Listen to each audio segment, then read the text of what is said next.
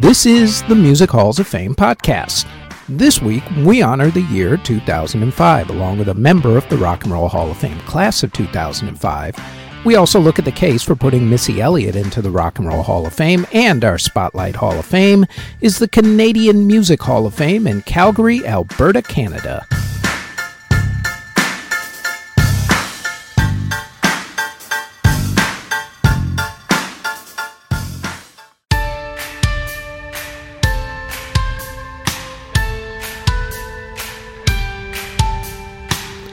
Before we get going with the podcast, like everyone tells you, please like, subscribe, and hit the notification bell so you'll know when these podcast episodes drop, which is usually every Thursday. Now, on to this week's episode.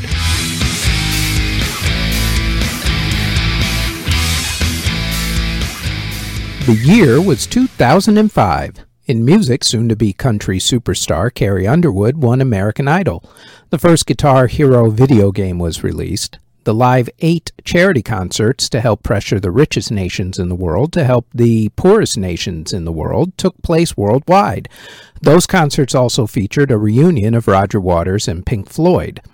In September of that year, there was a charity telethon to aid victims of Hurricane Katrina. That telethon was the one when Kanye said his now famous line, or infamous, depending on how you're looking at it, quote, "George Bush doesn't care about black people." End quote. The year started off with two other charity concerts for relief efforts for the Boxing Day tsunami and earthquake that happened on December 26, 2004. Groups that formed in 2005 include Bridezilla, the band Perry, Five Finger Death Punch, Danity Kane, the Jonas Brothers, Nervo, and Neon Trees. Destiny's Child broke up after a tour in 2005. They would, of course, continuously reunite for some shows Beyoncé was doing, like Coachella or the Super Bowl halftime show. Other bands who broke up were Autograph, Blink-182, The Calling, Cooler Kids, The Coors, Dirty Vegas, Eiffel 65, The Eurythmics, Jam & Spoon, The Osborne Brothers, The Postal Service, Rocket from the Crypt, and S Club 8. A lot of those bands eventually got back together again later on in the decades. Rihanna, Chris Brown, and Panic at the Disco released their debut albums in 2005. The Emancipation of Mimi by Mariah Carey was the biggest-selling album in America. Other top-selling albums in 2005 were from 50 Cent, Kelly Clarkson, Green Day, The Black Eyed Peas, Coldplay, Rascal Flatts, Gwen Stefani, Kanye, and The Game. On the singles front, Mariah had the top single of the year with We Belong Together. Other top singles were by Gwen Stefani with Holla Back Girl, Mario with Let Me Love You, Kelly Clarkson with Since You've Been Gone and Behind These Hazel Eyes, Ciara and Missy Elliott with 1-2 Step, Kanye and Jamie Foxx with Gold Digger, Green Day with Boulevard of Broken Dreams, 50 Cent and Olivia with Candy Shop, and the Pussycat Dolls and Busta Rhymes with Don't Ya. In country music, Carrie Underwood had a big year. Other artists who were hot that year were Big and Rich, Kenny Chesney, Brooks and Dunn, Toby Keith, Jason Aldean, Miranda Lambert, Dwight Yoakam, Dierks Bentley, Montgomery Gentry, Leanne Womack, Trace Atkins, and comedian Larry the Cable Guy. In hip-hop, 2005 was dominated by 50 Cent, who had hit songs on the albums The Documentary, The Massacre, and the Get Rich or Die Tryin' soundtrack. Eminem, Ying Yang Twins, T.I., Fat Joe, Kanye, Trick Daddy, Nelly, The Game, Ja Rule, Tony Yayo, Common, M.I.A., Edan, Missy Elliott, and Lil Wayne also had big hits in that year. In Latin music, Frankie Negron, Aventura, Olga Tanon, La Secta All-Star, Panda, Reich. In Clabby, Andy, Luis Fonsi, Jenny Rivera, Juanes, Grupo Montes de Durango, Looney Tunes, and Baby Ranks.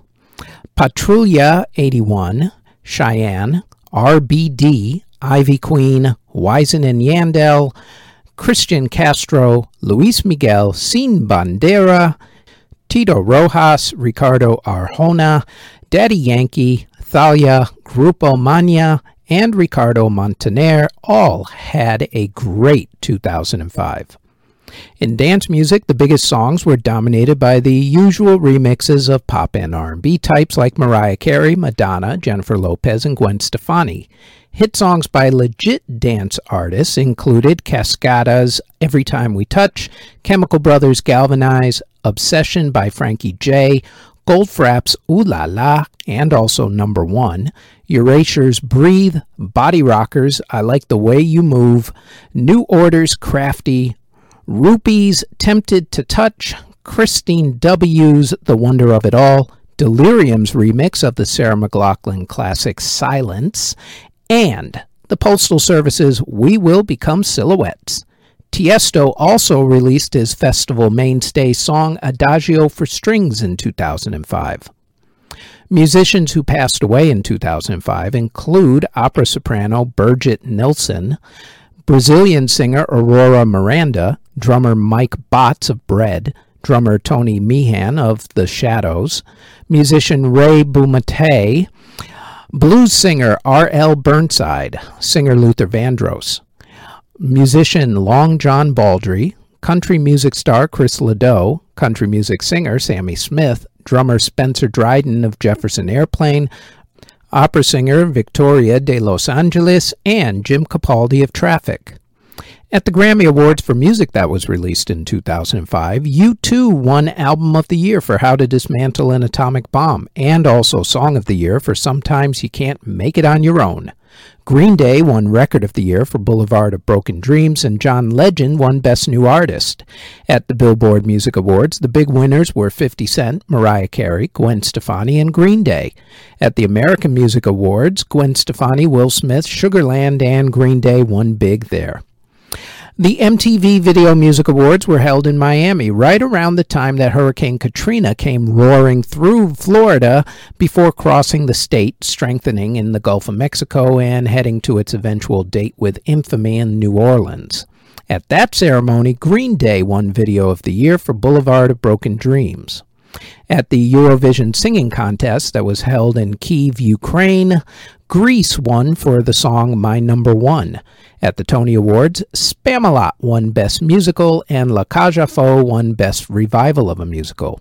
The Pulitzer Prize for Music was shared by Stephen Stuckey's Second Concerto for Orchestra, Steve Reich's You Are, and Elliott Carter's Dialogues. Musically, at the Academy Awards, Brokeback Mountain won Best Film Score, while the 3-6 Mafia won Best Song for It's Hard Out There for a Pimp from the movie Hustle and Flow, becoming the second rap artist to win Best Song after Eminem, who won for the song Lose Yourself for his movie 8 Mile back in 2002. The Rock and Roll Hall of Fame ceremony was held on March 14, 2005 at the Waldorf Astoria Hotel in New York City. The hall inducted Seymour Stein and Frank Barcelona into the Non-Performer Lifetime Achievement Award category, and in the Performers category, the hall inducted Buddy Guy, Percy Sledge, the O'Jays, the Pretenders, and this next group. Larry Mullen Jr. was born in Dublin, Ireland in 1961. One day in 1976, at the age of 15, his father suggested that he put an ad on the Mount Temple Comprehensive School bulletin board that read, quote, "Drummer seeks musicians to form band," end quote. Among the guys who answered that ad were Paul Bono Hewson, David the Edge Evans, and Adam Clayton. No nickname. Go figure. After a few name changes, including Feedback the Hype and switching out some members, the band settled on the name U2. The band released their first album, Boy, in 1980. That album had the hit I Will Follow. Their second album, October, was released in 1981. At this point in America, a couple things happened. The first was that they started to get a reputation for energetic concerts, which led to them getting played on college radio. The second was that their music video for the song Gloria got played on some new TV channel called MTV, right when MTV was beginning to affect record sales. although the band wasn't thrilled with the October album because their original ideas were lost in a briefcase during a show to support the Boy album, which meant that they had to rush the recording process during October. U2 was hell-bent on getting their next album right. That album was War. Released in 1982, the group started to flex its social and political muscles with the songs Sunday Bloody Sunday and New Year's Day. At this point, they also started playing bigger stadiums and festivals, including memorable concerts at the US Festival, where Bono climbed onto the top of the stage rigging, and Red Rocks Amphitheater in Colorado, which was turned into the live EP Under a Blood Red Sky. In 1984, U2 released The Unforgettable Fire, which had the hit Pride in the Name of Love. By now, U2 was transitioning from college rock band to a stadium act, and in 1985 they played Live Aid, where they did a 12-minute version of their song Bad, during which Bono danced with a member of the audience and is one of the classic performances of Live Aid. Album number 5 was when they hit superstar status.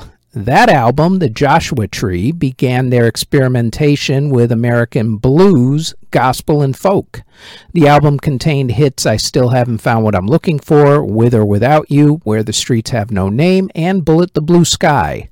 The album won them a number of Grammy Awards, and they followed that album up with the album and concert movie Rattle and Hum. Driven by the song Desire, the album sold 14 million copies worldwide. In 1991, after taking some time away from each other due to band tensions, U2 went electronica for their next album, Achtung Baby. That album had The Fly, Zoo Station, Mysterious Ways, and won. The album won them a lot of awards, including a Grammy Award, and spawned a huge tour, the Zoo TV Tour, during which Bono came out on stage as various characters. Their next album, Zootopia, continued the electronica trend. They also did a song for the Batman Forever soundtrack called Hold Me, Thrill Me, Kiss Me, Kill Me, then did an experimental album with Brian Eno called Original Soundtracks 1. Their next album, Pop, was, by their own admission, one of the worst albums they ever made, although there were still a couple of good songs on it. The band came back strong with All That You Can't Leave Behind with Beautiful Day and Elevation. During the tour to support the album, the September 11th attacks happened. The group played a concert at Madison Square Garden in New York City in October of that year, followed by the halftime show at the Super Bowl, where the names of the victims of the attack were scrolled down on a video screen. After that, U2 released the album How to Dismantle an Atomic Bomb. That album took home 8 Grammy Awards. After that came the albums No Line on the Horizon, Songs of Innocence, and Songs of Experience, which had to be delayed by a year while they rewrote the album to fit the new nationalistic world they found themselves in. While there were no hit songs from the album, the group is still a huge concert draw, playing multiple sold-out concerts worldwide. U2 has sold more than 170 million albums and has won the most Grammy Awards of any band. Currently, that number is 22. U2 were presented for induction into the Hall by 1999 Hall inductee Bruce Springsteen, who himself was presented for induction into the Hall in 1999 by Bono. U2 inducted into the Rock and Roll Hall of Fame, class of 2005.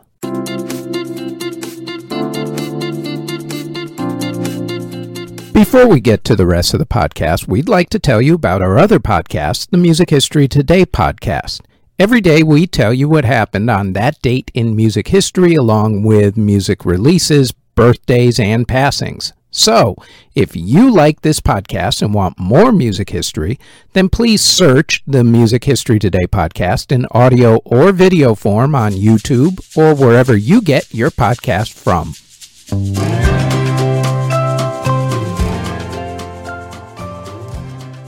This week, we're going to look at the case for putting Missy Elliott into the Rock and Roll Hall of Fame in her first few years of eligibility, which start this year, 2023. To the tail of the tape we go. Missy Elliott has 6 studio albums. Of those, every single one went top 15 on the Billboard Albums chart, with the lowest going to number 13, 1 going to number 10, 2 going to number 3, and 2 going to number 2. As a solo singles artist, Missy put out 26 of them. Of those, 8 went top 40, with 5 going top 10, and 3 of those 5 going top 5. As a featured artist, she was on 54 different singles. Of those, 10 went top 40, with 6 of those going top 10, and 1 of those 6 going to number 2. As a guest artist and producer, Missy has been on way too many singles to list here, but by my count, in 25 years, she's been on well in excess of 100 singles. Where Missy excels and is influential, aside from memorable beats and songs like Work It, The Rain, and Get Your Freak On, is that she took the baton from female rappers like Queen Latifah, Monie Love, MC Lyte, Lil' Kim, and Foxy Brown, and ran in another direction by adding producer and remixer to her resume. Even her producing and remixing work hit the top 10 with hits like Son of a Gun with Janet Jackson and Carly Simon, and the smash hit version of the LaBelle classic song Lady Marmalade with Pink, Christina Aguilera, Maya, and Foxy Brown. Her innovative music videos with video directors Hype Williams and Dave Meyers also set the trend during the 1990s and 2000s. In short, she dominated in fields that were the domain of men for the absolute longest time. Does any of this mean that she'll get inducted as a performer in the next 5 years? Maybe. Her commercial success and influence justifies it. However, the Hall has yet to put any females into the Hall in any category concerning hip-hop, even though you could make a case for Queen Latifah, but that story is for another day. Perhaps the Hall will see fit to put her in another category if they don't want to put her in as a performer, much like they did with LL Cool J and Judas Priest. Any way you slice it, though, Missy Elliott deserves to be inducted into the Rock and Roll Hall of Fame.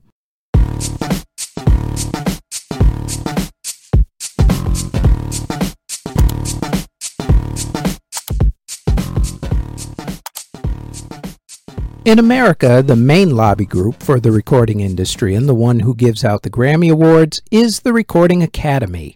Its Canadian equivalent is the Canadian Academy for the Recording Arts and Sciences. Their version of the Grammys are the Juno Awards. In 1978, the Canadian Academy started inducting groups into the Canadian Music Hall of Fame. The physical hall was opened in 2016 as a part of the National Music Center on Level 5 of Studio Bell on 850 4th Street Southeast in Calgary, Alberta. The center is open Thursday to Sunday, 10 a.m. to 5 p.m. Price of admission is to pay what you can. As with everything these days, of course, check with their website for COVID restriction information and adjusted hours. StudioBell.ca is its website. Unlike the Rock and Roll Hall of Fame, which normally has 6 or more artists inducted every year, depending on various category committees, the Canadian Hall usually only inducts 1 group into its hall per year. In fact, it's only inducted more than 1 artist per year 6 times since 1978. There are some artists, though, who have shamefully not been inducted. So this week, I thought we would make a case for putting an artist in.